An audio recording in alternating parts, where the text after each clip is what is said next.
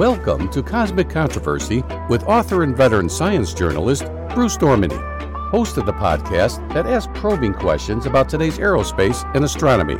Bruce is author of Distant Wanderers, The Search for Planets Beyond the Solar System, and a Forbes.com science contributor. Now, here's Bruce.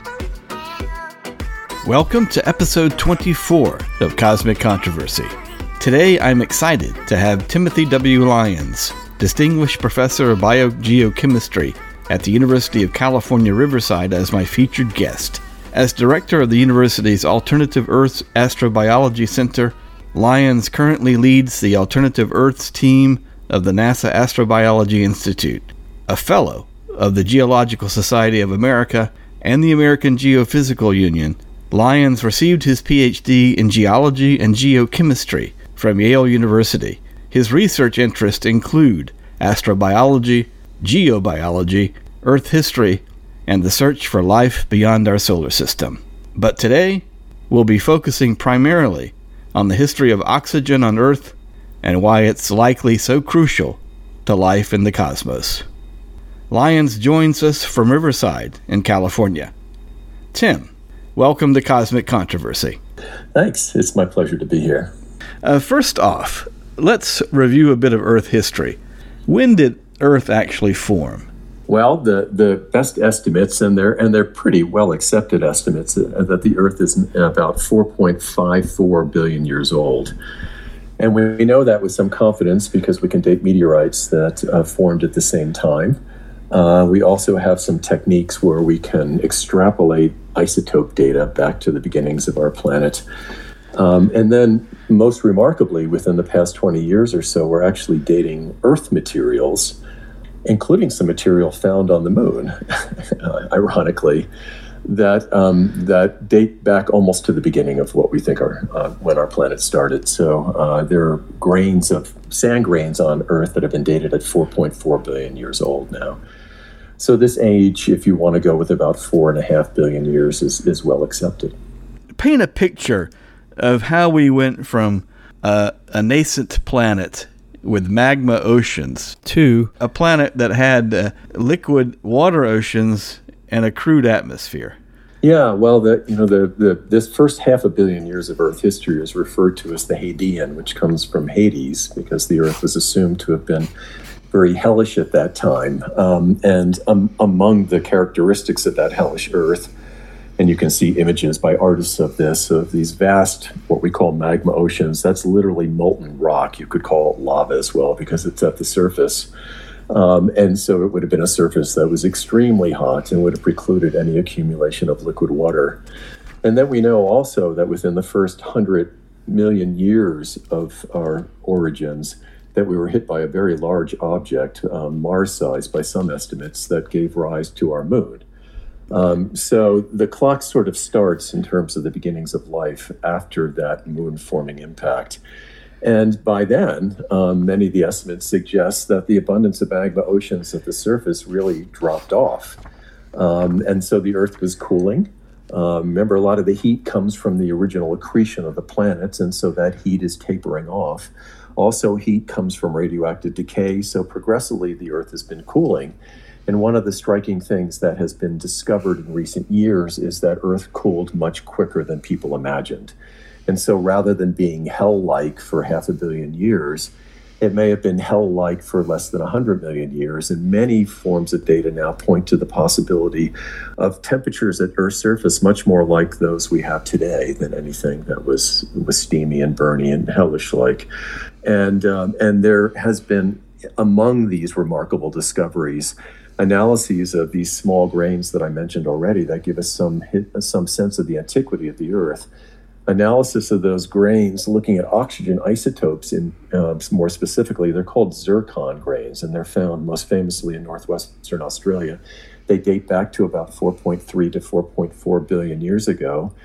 And the oxygen isotopes within this zirconium silicate mineral suggests that very early in Earth history, we had hot seafloor interacting with liquid water.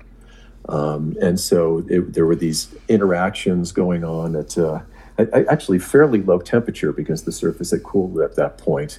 and gave rise to these oxygen compositions that eventually ended up in these little zircon grains that found their way into rocks that we collect from northwestern Australia. Those data suggest that we had liquid water probably at about 4.3, if not a little bit earlier, billion years ago. 4.3 billion years ago, liquid water. That's incredible. So it is incredible. It's completely rewritten the story, right? So the whole idea of how life began and how we got to where we are today, the whole clock was reset by this idea that things may have been very habitable very early in Earth history. So in other words, literally 200 million years after Earth's formation, after its magma ocean era, we had liquid oceans. You had liquid oceans.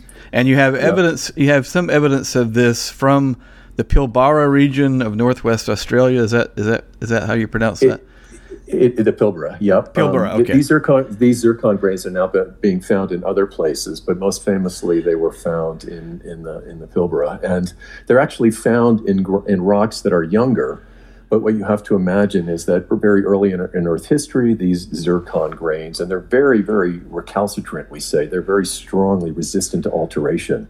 And so they can lock in a composition and preserve that for very long periods of time, including their age, the ability to date them. And so these things formed very early, and then, like happens today, there was uplift and erosion, and streams brought sediments to the ocean. And so these grains were actually what we call detrital zircons. They're found in younger rocks, but we can date these microscopic grains individually to their origins, to their 4.3 to 4.4 billion year old ages. And from those ages, we can then extrapolate what conditions at the Earth's surface might have been like because of the compositions of those grains. So it's been one of the big discoveries in the field that I'm part of. And it started just about 2 decades ago, and the work continues.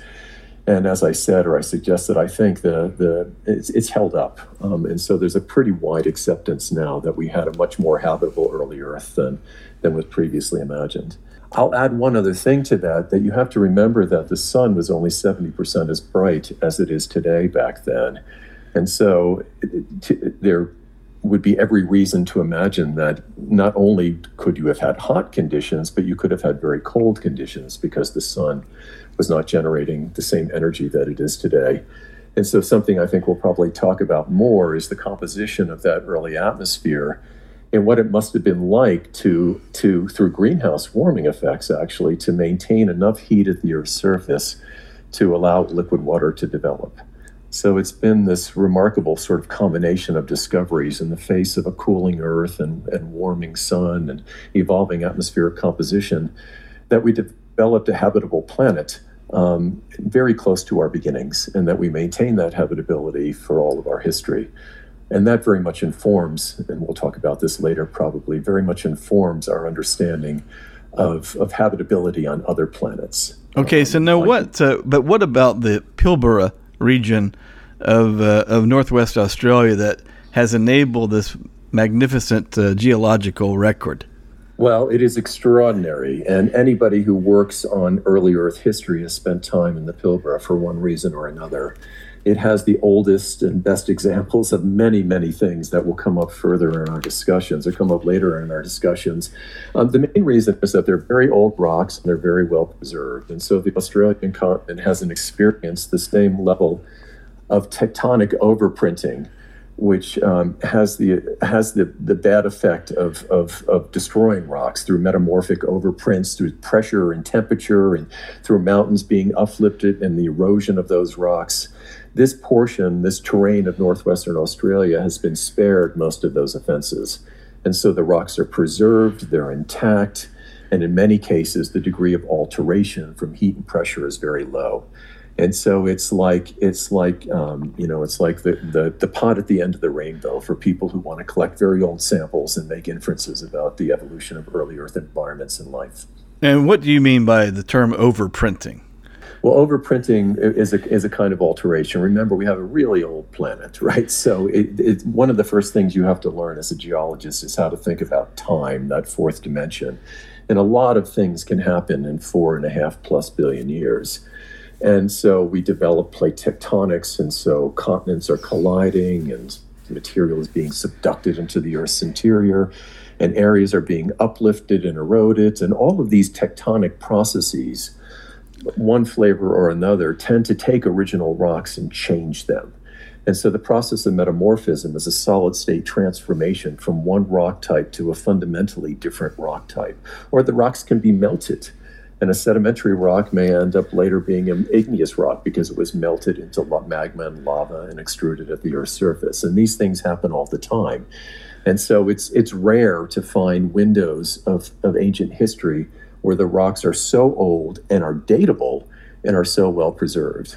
Another area where we get information like this is from South Africa, and there are also wonderful terrains in northern Canada. There are these windows, but the one in the Pilbara is particularly good. So what about the zircons? Because you mentioned the zircons were important in determining this information. Can you explain exactly what zircons are and how you use them? Well, it's a zirconium silicate mineral. So silicate means silicon and oxygen in combination with the element zirconium, and it's a pretty common mineral. It's actually used as a gemstone when it's particularly clear and large and well crystallized, and so these detrital grains are these zircon grains are these little limpid crystals, or sometimes they have inclusions or zonations in them, and you can even get some history from that zonation. But basically, the way they form, and this is a complicated story, and I'm not going to go into too much detail. But imagine initially that the water is interacting with the rock at relatively low temperature on the seafloor. And then through a number of different possible processes, that seafloor is then transformed into a different kind of rock. It's called differentiation. So the different rocks have different compositions. And seafloor is something we call mafic. It has a lot of iron in it. It has a lot of magnesium in it. Granite, that makes up the continents, and we can see that all around here in Southern California, tends to have a lot of silicon and a lot of oxygen, and it has less iron and less magnesium. And so one of the things we study when we study the Earth is how you go from one rock type to another.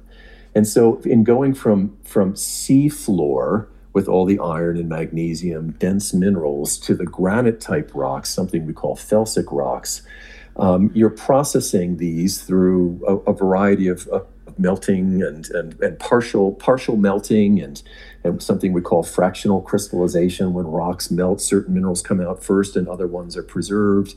And that's a complicated story, but the simple idea is that you get differentiation. And so you can convert one rock type to another. And that was really the final step in generating these zircons, that you took seafloor, and through that process of differentiation, maybe involving plate tectonics, you generated rocks that are more familiar to us who look at mountain ranges around the world, granite-type rocks. And those very often have zircons associated with them. And so those zircons not only imply this ocean, but they also imply some kind of tectonic process. It could even be related to an impact, but some kind of process that's melting and differentiating and generating a different kind of rock that has these zircons. And then they weather out and they're transported. But the key thing to remember about them is that they're very strong minerals. So they have the ability to avoid those overprints, and they can be transported and buried and eroded again and transported and bring with them, like a vault, their ancient histories, their archives of what was going on during the earliest chapters of their own histories. And so what, as you just said, the history of the earliest Earth, the Hadean period, has kind of been rewritten in the last generation, if I'm hearing you correctly. That's true. Okay. I would say that's true. Yeah. So what caused the magma to cool so quickly and to allow these early oceans to form? Well, because, as I was saying before, you have a lot of initial heat associated with accretion, and you have a very high amount of heat generated because there's a lot of radioactive material, and that tapers off exponentially through Earth history. We're still generating a lot of heat in our interior because of radioactive decay. That's where most of it comes from. We have a liquid outer core. We have tremendous heat within the planet's interior, and a lot of that comes from radioactive decay. And so there would have been a lot of heat being generated and inherited from the accretionary process. But but that heat was lost from the interior in ways that were really more rapid than people imagined. You can have heat rising. Heat always rises. We get this process of convection like a boiling pot. And so heat rises towards the surface and cooler material sinks. And so that transfer of excess heat to the surface and then ultimately lost from Earth's surface was much more efficient and much more rapid than people would have originally imagined. And was that early water, did it come from the interior of the Earth itself, or was it delivered via asteroidal impact? Well, that's a really great question, and you'll read papers that are still debating that. There are a variety of geochemical techniques that allow us to fingerprint some of those things. There was a popular view, there is a popular view of large water delivery associated with comets, which have large amounts of water associated with them. There certainly was a lot of water that the Earth inherited during its initial accretion. Also, light elements tend to concentrate in the outer solar system beyond something called the snow line or frost line. And so one portion of Earth history that's really important in understanding life, for example, is how large impacts, large objects from the outer solar system came into the inner solar system and brought with them important light elements like carbon and sulfur, essential building blocks for life, and also potentially water. So I think the reasonable thing to imagine is that water came from a bunch of different sources, from original accretion as we were coming out of the protoplanetary disk, from cometary delivery, and from other objects bringing light elements, including or light molecules coming from the outer portion of the solar system. And that water then is released from the Earth's interior. And we have this fortunate thing of a cold trap, right? So we're not losing water from our atmosphere as it's released from the interior and the water vapor rises. We reach temperatures higher in our atmosphere that are cooler, and that water precipitates and returns back to the Earth's surface. So the principal way of losing water is not through that process, but rather through photochemical reactions. Water can interact with light.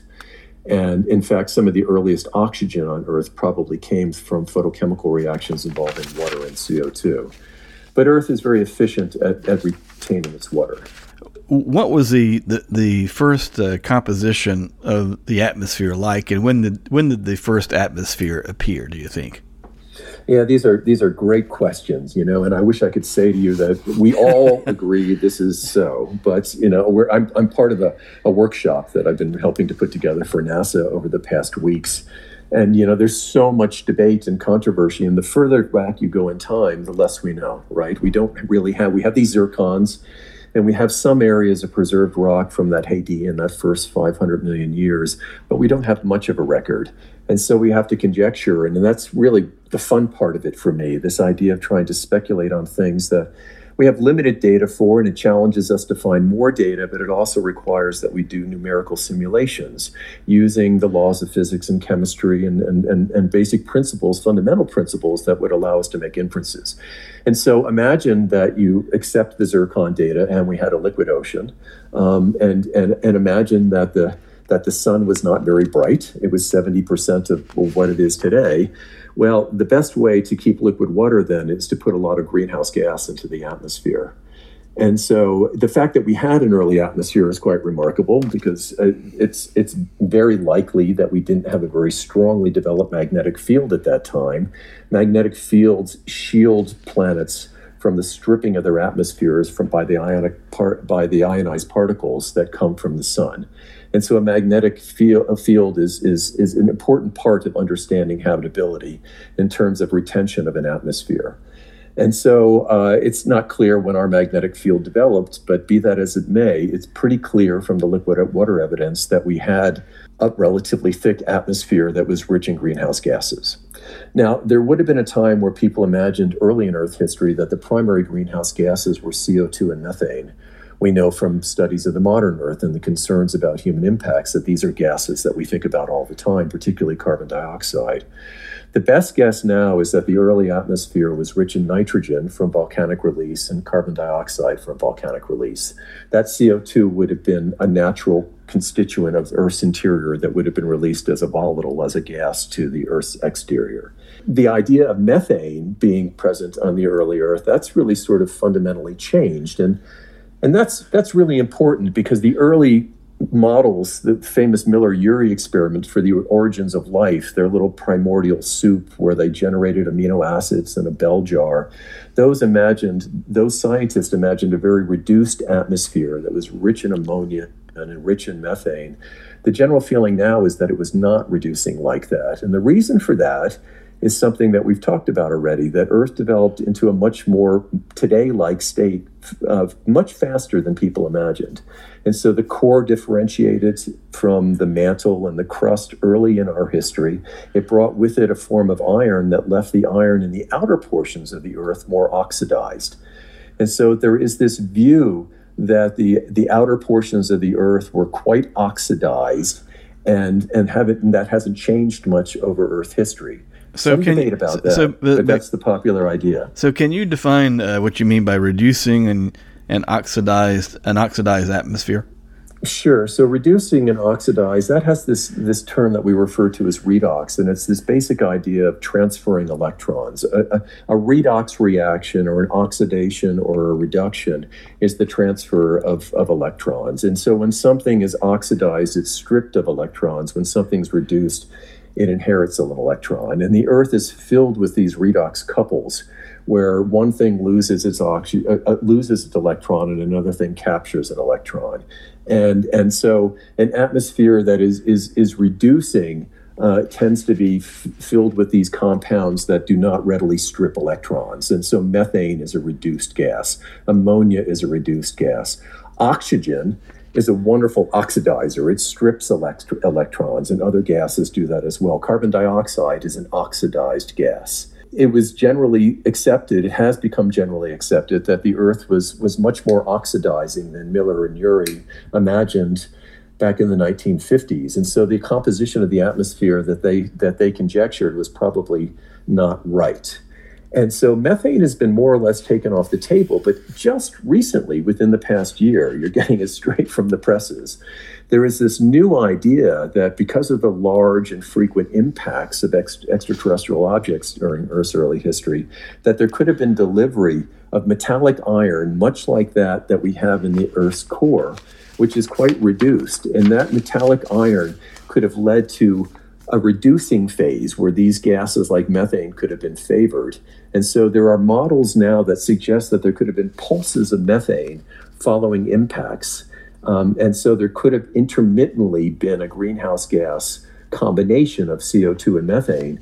And importantly, putting methane in the atmosphere also gives you ways through photochemical reactions to generate organic compounds that could have been the prebiotic, the initial building blocks of life. And just imagine that most of what kept that ocean liquid, it kept us warm, even though the sun was less bright, was carbon dioxide. So a paper appearing earlier this year in the Astrophysical Journal Letters notes that oxygen is the third most abundant element in the universe after hydrogen and helium, and is essential for all forms of life on Earth as a chemical basis of respiration and as a building block of carbohydrates. It is also the main elemental component of the Earth's crust. However, oxygen didn't exist in the early universe. It is created through nuclear fusion reactions that occur deep inside the most massive stars, those with masses roughly 10 times the mass of the sun or greater. How much oxygen was there on Earth in the interior? You mentioned carbon dioxide. Obviously, there's oxygen there. It's tied up in these earliest compounds. Did most of the oxygen come from our interior, or did it come with water from asteroids? Well, if you want to talk about oxygen as an element, it's everywhere, right? As you say, it's incredibly abundant. It's not just in the universe, but certainly on our own planet. And now much of that oxygen is tied up in other compounds. And so these minerals that we take for granted, the ones that are on the seafloor, the ones that are in the continental areas, these silicate minerals all have lots of oxygen in them. And so there is a tremendous amount of oxygen that's tied up within rocks. That doesn't do life much good, and it's not telling us very much about life, but there's also a lot of oxygen that's tied up in carbon dioxide and water. And so the earliest possibility for generating, and what we really want to talk about if we're going to talk about this history of life and the idea of finding life on other planets, is O2. We're talking about diatomic oxygen, a free gas that abounds in our atmosphere. It's 21%. We're not talking about the oxygen within the rocks.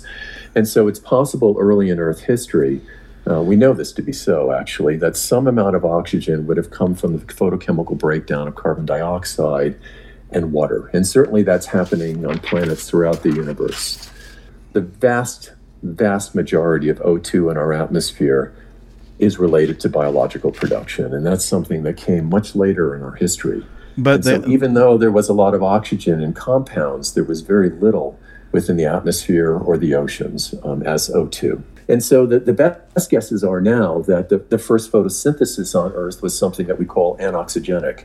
And so it's the idea of, in the presence of light, it's photosynthesis, taking carbon dioxide and producing organic material, producing sugars, but doing so without releasing oxygen. And we don't know with any kind of conviction when oxygenic O2 producing photosynthesis began, but our group puts it back as far as 3 billion years ago. Some groups would put it back further, other groups would make it younger. The point is that there was at least 1 billion years of Earth history where biology was not producing O2. And so the organisms that would have thrived in that early world are ones that don't require oxygen, the anaerobic organisms. And then the evolution of aerobic life is it's all old, but it's a much later chapter in Earth history. So in other words, you don't think there was a mixture of anaerobic and aerobic life on the early Earth, on the earliest Earth? Not in the Hadean.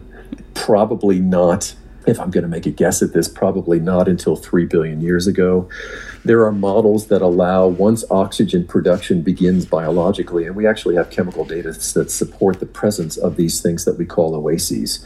So the atmosphere would have been very low in oxygen. The deep ocean would have had essentially no oxygen, but there could be patches of the surface ocean that had enough oxygen to support aerobic life.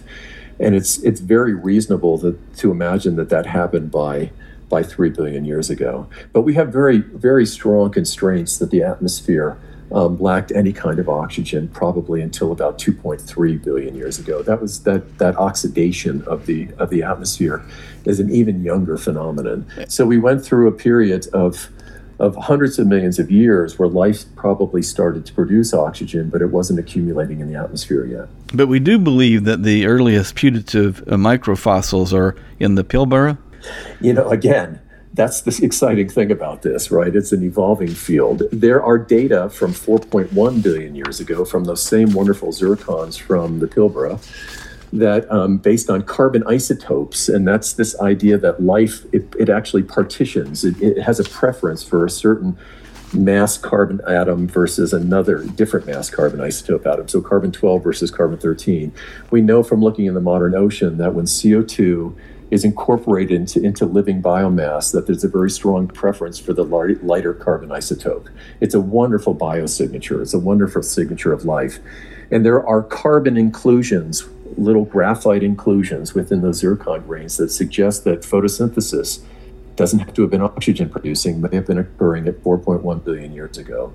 And so the question is why, what caused the shift kind of to an aerobic form of photosynthesis? Because that is a majority, that represents the majority of photosynthesis on Earth, right? It's the majority of photosynthesis on the Earth because this condition that I'm describing of having these oxygen-free waters in the shallow portions of ocean, that's pretty uncommon. So I can take you to lakes. Lakes do it better.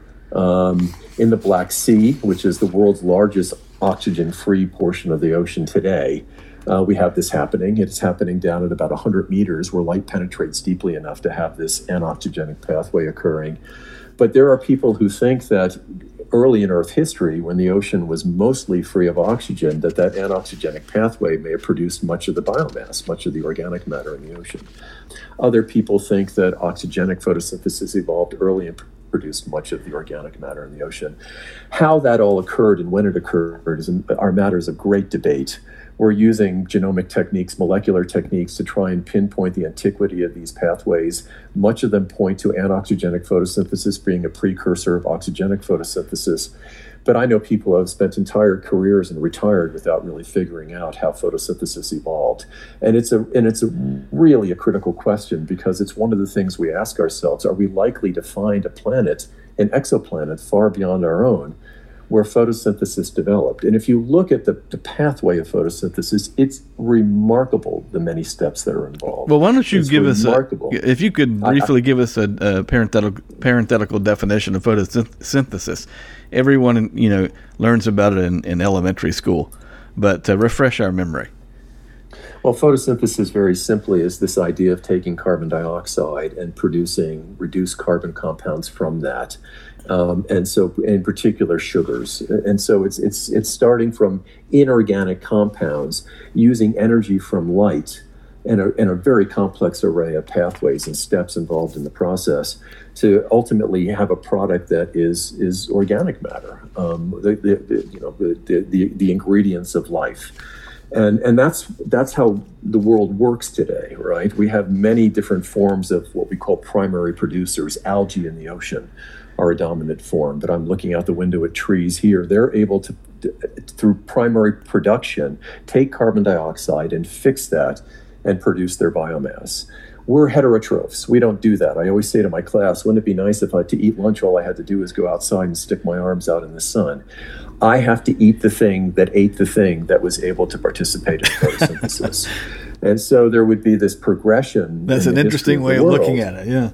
Of these primary producers, and then the development of heterotrophic pathways that took advantage of the organic materials that are then degraded. We use these fancy terms, but what we're talking about in heterotrophy is just consuming, degrading, bacteria making a piece of wood rot, or you and I eating a cheeseburger. We do that. We respire. It's the process of respiration. We take in oxygen and organic material and we release carbon dioxide.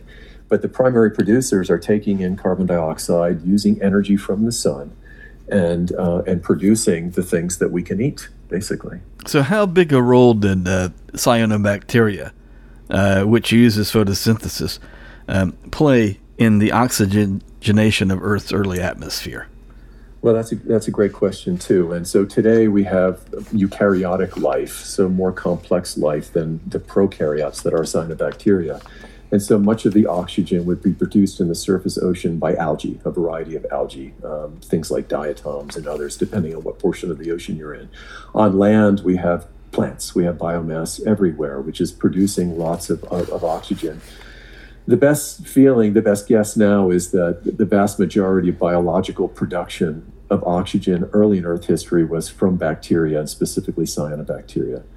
And so when we talk about the earliest biological production of oxygen, we're talking about the earliest origins of cyanobacteria. And I work with scientists who use these molecular clocks, these genomic techniques, to be able to, through extant living organisms, get the antiquity of the ancestral lineage.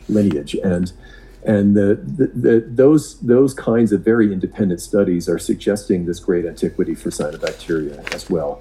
Other people would disagree with that. These are all sort of moving stories, but it's sort of lining up with the molecular indications of early cyanobacterial origins and the geochemical evidence that oxygen was being produced by 3 billion years ago. So what about the history of the great oxidation event, which caused the uptick of a large amount of oxygen in our atmosphere? What prompted it? Was it simply scaling up with the rise of with cyanobacteria? Well, so that's another great question. There are some people, not very many, but there are some people who would say that cyanobacteria, these important photosynthetic organisms that were the first massive producers of oxygen, that they evolved at the GOE. And so it was an evolutionary step that cyanobacteria appeared, and that they tipped that balance by producing lots of oxygen. Because remember, we're coming from a world that was free of oxygen. Not only was it free of oxygen, but it was loaded with these reduced compounds. And I'm sorry for I keep using that term, but things like methane and hydrogen and certain forms of iron that would react with oxygen as soon as it's being produced. And so what they imagine is that it was this reducing world, and then evolution developed this ability to produce large amounts of oxygen very quickly. Most people don't accept that. Most people think instead that biological production by cyanobacteria, as I've mentioned before, began perhaps as early as 3 billion years ago, maybe even earlier than that. And so imagine that there is now life producing oxygen, and it maybe is building up in the surface ocean that could be even supporting the earliest aerobic organisms, those that need oxygen, that are respiring in the presence of oxygen. But somehow that oxygen that's being produced is not being released into the atmosphere in any significant way. Now, we know that there wasn't much oxygen in the early atmosphere, and almost everyone agrees with this because of some really interesting story that developed again within the past couple of decades. It's been a very exciting time for earlier studies based on sulfur isotopes. And I know isotopes are very difficult to explain, and I'm not going to do it in detail, but there are basically these signatures of something called mass-independent fractionation that are related to photochemistry again, UV energy from the sun interacting with sulfur compounds that come out from volcanoes that impart a very specific, very diagnostic signature of this process that is enhanced by the absence of ozone shielding, absence of oxygen in the atmosphere, and it also is preserved. And so we have this smoking gun for a very low amount of oxygen in the atmosphere. And some of the estimates are that it was 0.00001% of what it is today.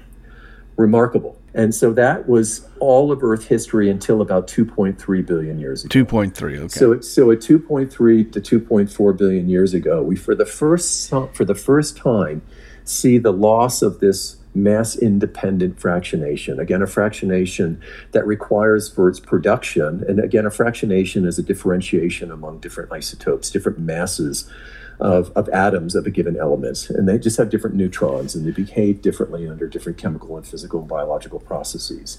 And so that the record shows that this mass-independent fractionation is well preserved until 2.3 billion years ago, at which point it disappears and it never comes back.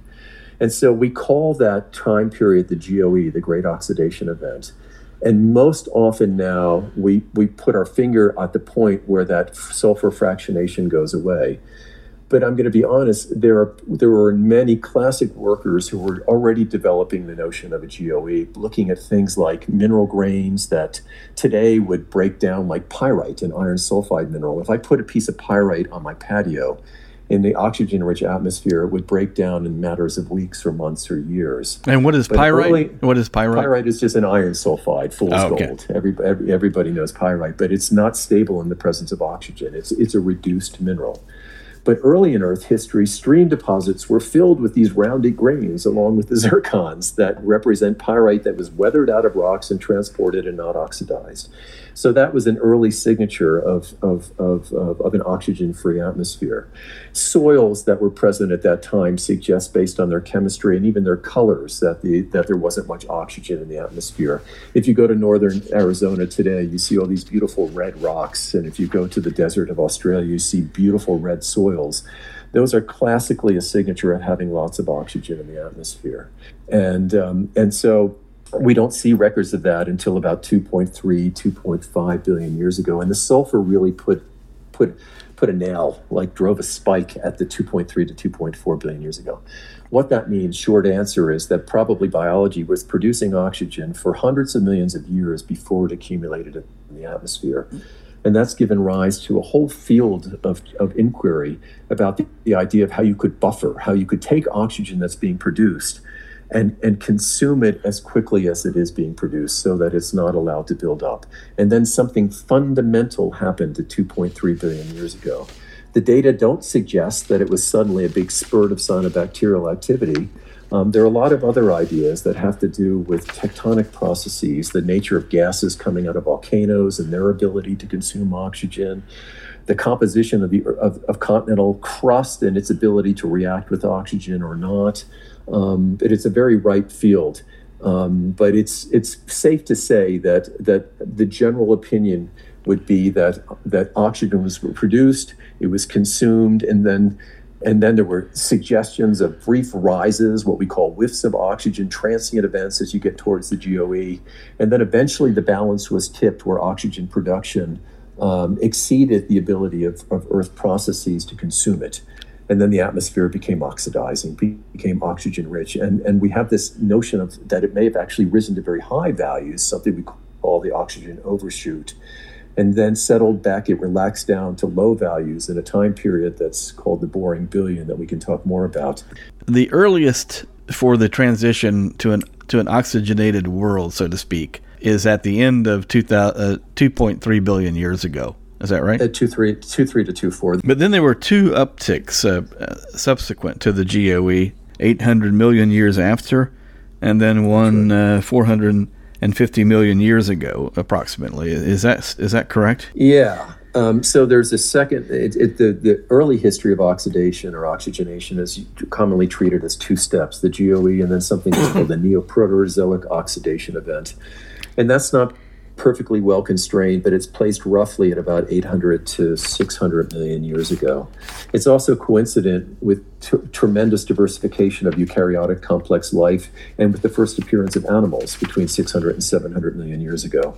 And one of the great fields of inquiry right now is trying to understand the relationship between rising oxygen and the development of complex life, including animals. So there is this idea now of a third step that happened actually much later in Earth history than people might have guessed, because by the time you get into the Paleozoic, you have rocks that are filled with fossils, all sorts of animal records, great diversification events that happen very early in the Paleozoic that require oxygen. And when is a Paleozoic? The Paleozoic started at about 540 million years ago. Oh, okay. And it ended 200 and some million years ago. But that is the period where animals really take off. It's not where they first appear, but we have this idea of the Cambrian explosion as something that's also called the Great Ordovician Biodiversification Event, where many of the modern phyla first appear, animals that you would recognize because they have living relatives today. A lot of that really takes off in the Paleozoic.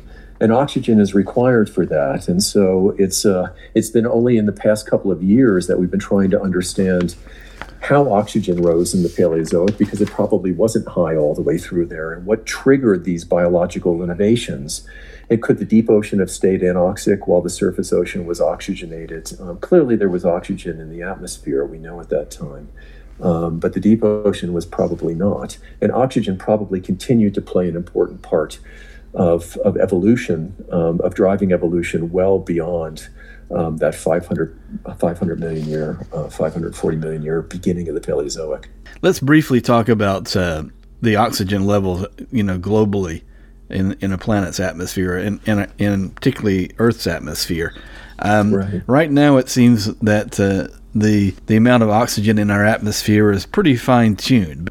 When you get into more recent times, like the Paleozoic, we can rely on fire. We can look at charcoal records within rocks and see evidence for combustion on the Earth's surface. There seems to be a minimum value of oxygen that's about 16% of the atmosphere. Today it's 21%. If it gets too high at like 30%, then there is such a high level of combustion that it would be hard to sustain biomass on the planet. And yet we know that we had it. So there was this window between 16 and 30 that people play with.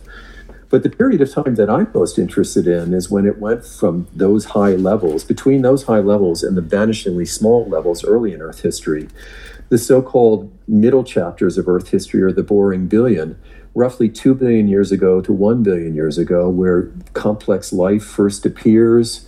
The end of that chapter ushers in the beginning of animals, and we really don't know how much oxygen was in the atmosphere at that time. We know that the deep oceans probably didn't have much oxygen. We know that there were at least patches of oxygen in the surface ocean, maybe heterogeneous and maybe varied through time.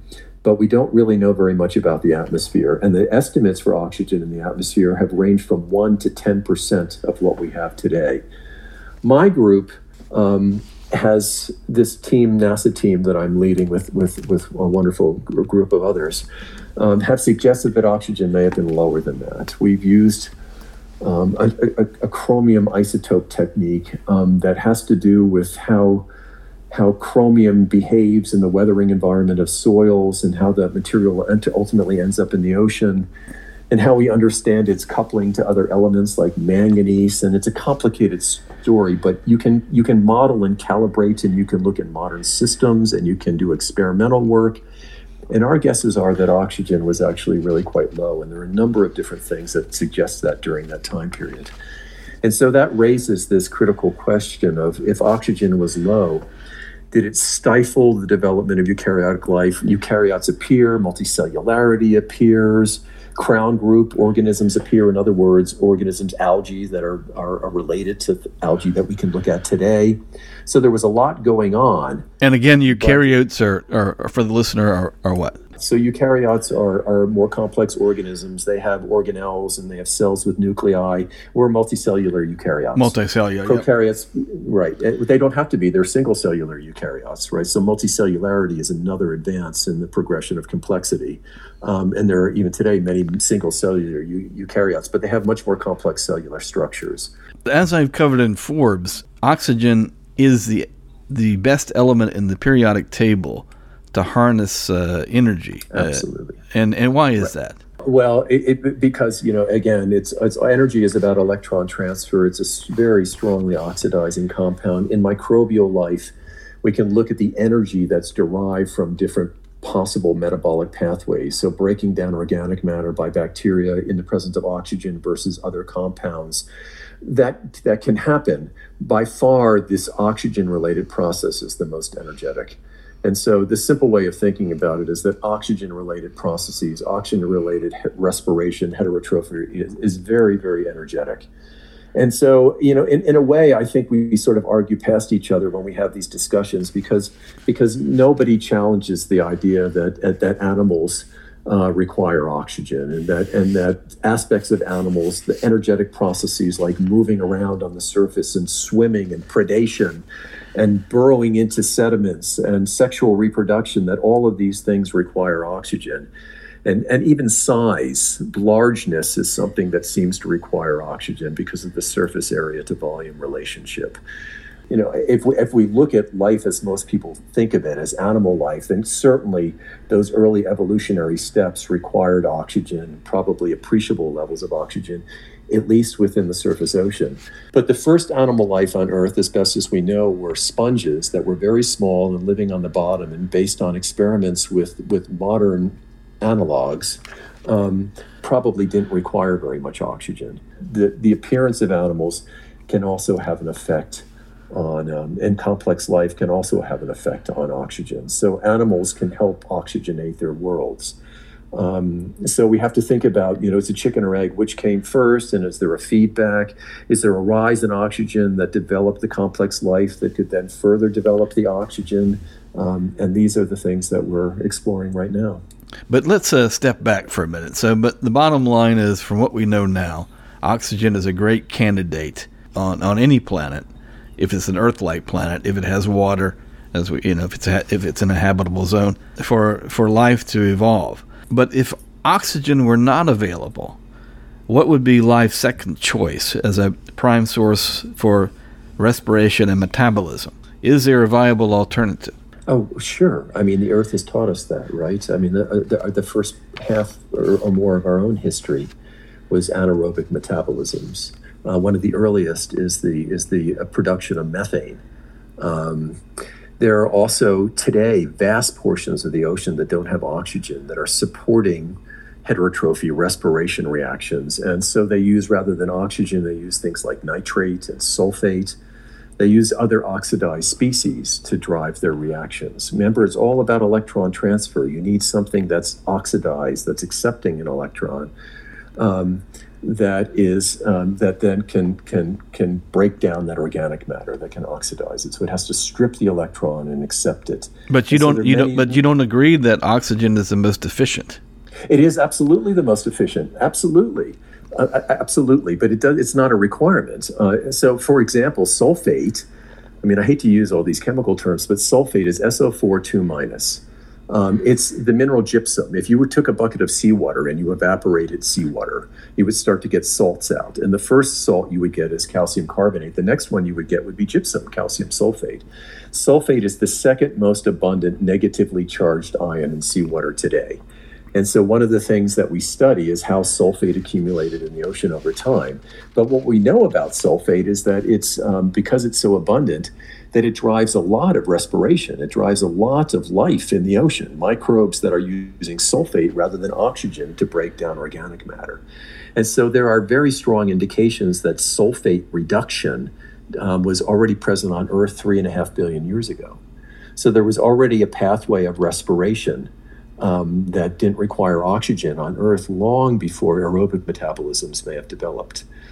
Similarly, there are suggestions of nitrate, which is a NO3 minus that go back maybe 3 billion years ago. So these other pathways of respiration have very long ancient histories on our own planet. But so any planet in the universe could perfectly thrive in the absence of oxygen on anaerobic oxygen-free metabolisms.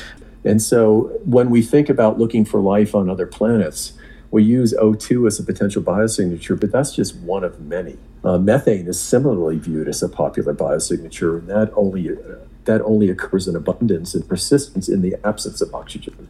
So we devote equal attention to the kinds of biosignatures, gases in the atmosphere that could occur in the absence of oxygen. Would we recognize life in an atmosphere with low oxygen? We absolutely could. So methane is a popular idea. There are nitrogen compounds like nitrous oxide, the related production from life.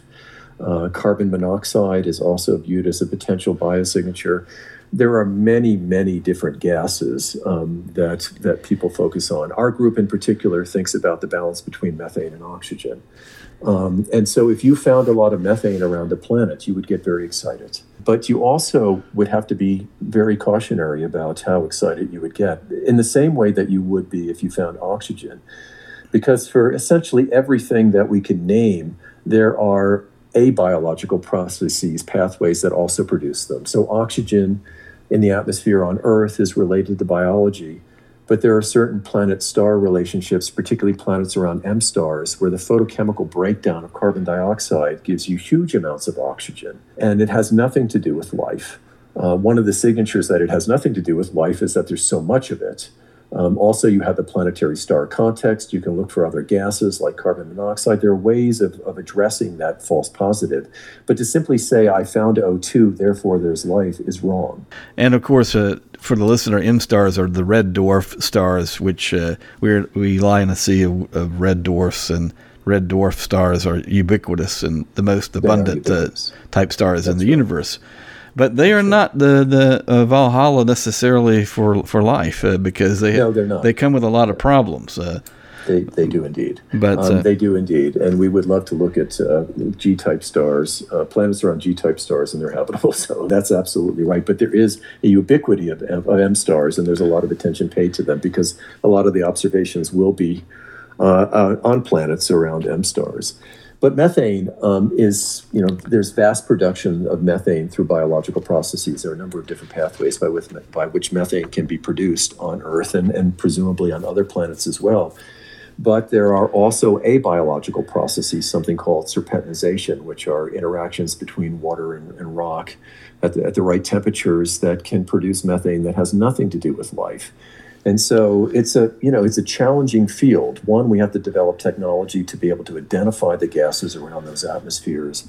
But then by looking at the history of our own planet, start to understand the sources and relationships of these gases. And so if we see methane, what would it be about that methane that would tell us that it's biological or not biological? I'll give you one example of a classic biosignature, and it's called the methane-oxygen disequilibrium. It's something we've talked about already.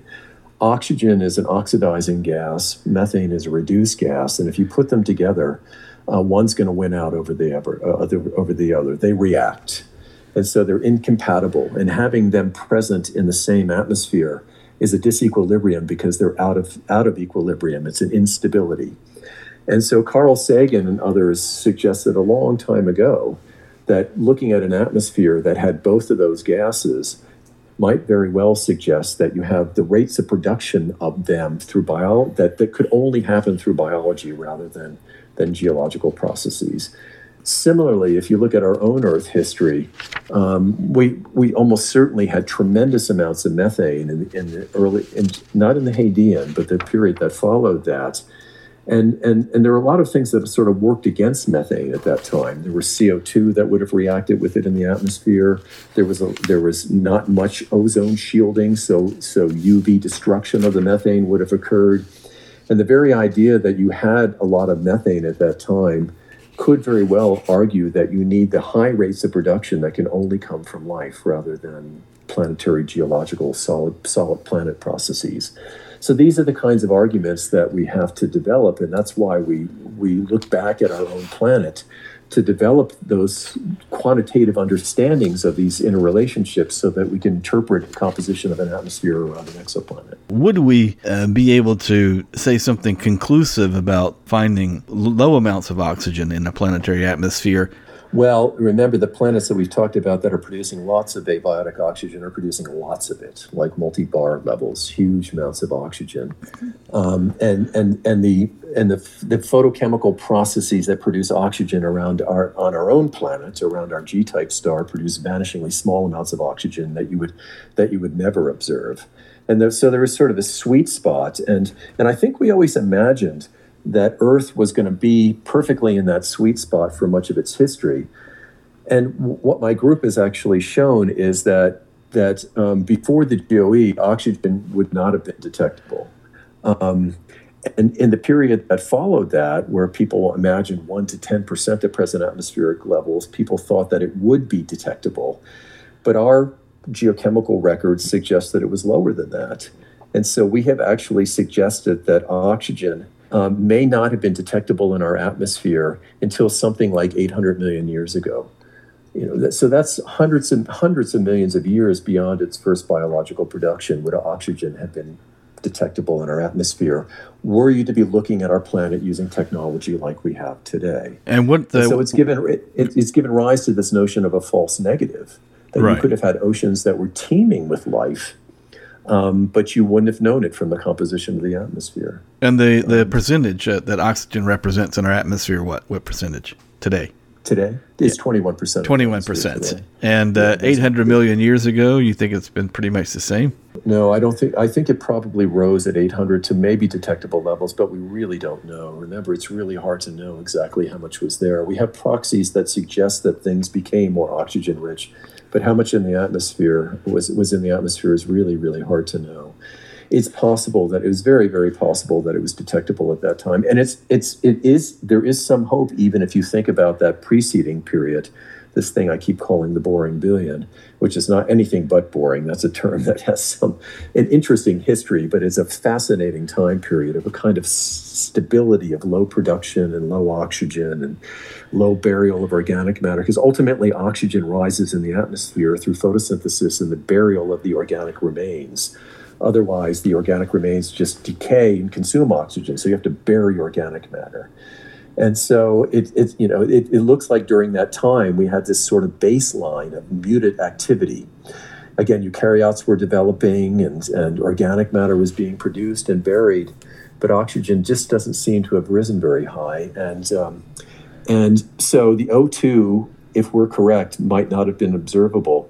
But it's possible, and again, this is the way the thinking goes, right? It's possible that there were high enough levels of ozone, O3. Now, the ozone is the shield that we all know in our atmosphere that protects us from ultraviolet radiation. Ozone requires O2. And so it's possible that there was enough O2 to have enough ozone. And the advantage of ozone is that it's very easily detected, relatively easily detected spectroscopically. And so we have made the case that the next generation of telescopes should have a certain bandwidth within the ultraviolet that's optimized for detecting ozone. Right. Because ozone might be a better target than O2. Okay. So we're coming to the end of the podcast, but just 2 or 3 more questions. Of course. What puzzles you most about Earth's early history? So, I'm still puzzled fundamentally about the relationship between oxygen and life. I'm still fundamentally puzzled about how much oxygen there was during those early chapters. I'm still puzzled about how we can best learn from Earth to develop tools for looking for biosignature gases around exoplanets. But if you were to ask me one thing that I could just barely say anything about, and really very few people could, is still about the origins of life on our own planet. And so I've been working with a group. It's a part of the Research Coordination Network system within NASA. And it's called Prebiotic Chemistry in Early Earth Environments. And what we've been trying to do is to bring together the prebiotic chemists who think about the very beginnings of organic molecules that could ultimately assemble into life, and try to understand how those compounds were generated and how they eventually developed into something that might be called life, within the framework of what the earliest environments were doing. Some of the models require land masses during a time period when people didn't imagine that there were continents. Some of them require reduced atmospheres where people thought that was the case, then wasn't, and then wait a minute, maybe it is. And so this idea of trying to integrate a wide array of disciplines to get a kind of holistic view of those very earliest environments and how they may have favored or disfavored the beginnings of life, including our early impact history, is really fascinating for me. And so at this stage in my career, it's wonderful to be able to learn something new every day about a time period that was so essential. And it ultimately informs our search for life on other planets. If we know that the earliest conditions on Earth that favored life were X, Y, and Z, we can infer planetary histories for exoplanets. We know what the star is. We know the life of the planet. We can imagine where they are in their own life cycles. And we might be able to speculate whether they had those same early conditions that favored the beginnings of life that we had on Earth, or something analogous. Okay. So whether it's even worth looking at that place. What goes through your own head when you're out in the field prospecting through samples of rock that are literally billions of years old? Well, the first thing we do, and we've alluded to this earlier in the discussion, the first thing we do is try and find rocks that are going to give us an honest report. And so it is very hard to find rocks that are easily dated, that don't have these overprints that we keep talking about, because the rocks have been buried and uplifted. Remember, we have a tectonically active planet that has been active for billions. When that started is debated, but it's been billions of years of mountain building and seafloor being subducted and continents colliding. And all of these things are offenses to the preservation of those original ocean chemistries and rocks.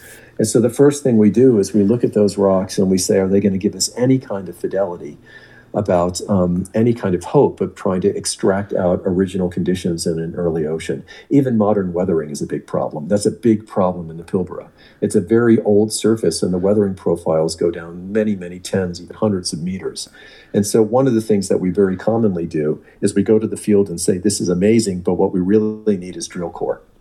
And so many of the samples that we use, we've been able to put together funding from various agencies and foundations to be able to go in and not drill for oil or not drill for minerals, but to drill cleanly and collect rocks with minimal risk of contamination that are deep enough below the weathering horizons in places where the tectonic history has been less severe, and bring up those, really, they're like, nuggets of gold in terms of the kinds of samples we need to be extracting these chemical records and biological records. Are you humbled by the fact that you can actually hunt for Earth's earliest secrets with rock specimens that you find with your own hands? I am always humbled. It's amazing to, I mentioned early on this fourth dimension, like anybody who really wants to get into the things that drive my passions, you have to put a whole nother kind of mindset into your standard way of processing. That things that happen over very long periods of time can give us an extraordinary history. When I teach evolution, I say, a lot can happen over 4.5 billion years. And so it's humbling for me to imagine how much time it is that I'm walking through. We talk glibly about 10 million years or 20 million years as being a short interval, but that's huge amounts. Humans have only been on the Earth for anything human-like for just a couple million years. So we're talking about vast portions of Earth history. And so I'm completely humbled that we're able to do this. And I come from a background, actually, from my PhD of working in the modern ocean. And when I talk to oceanographers who have such an extraordinary array of samples and analyses at their disposal, they can collect seawater, they can collect sediments that hasn't been affected by all these processes.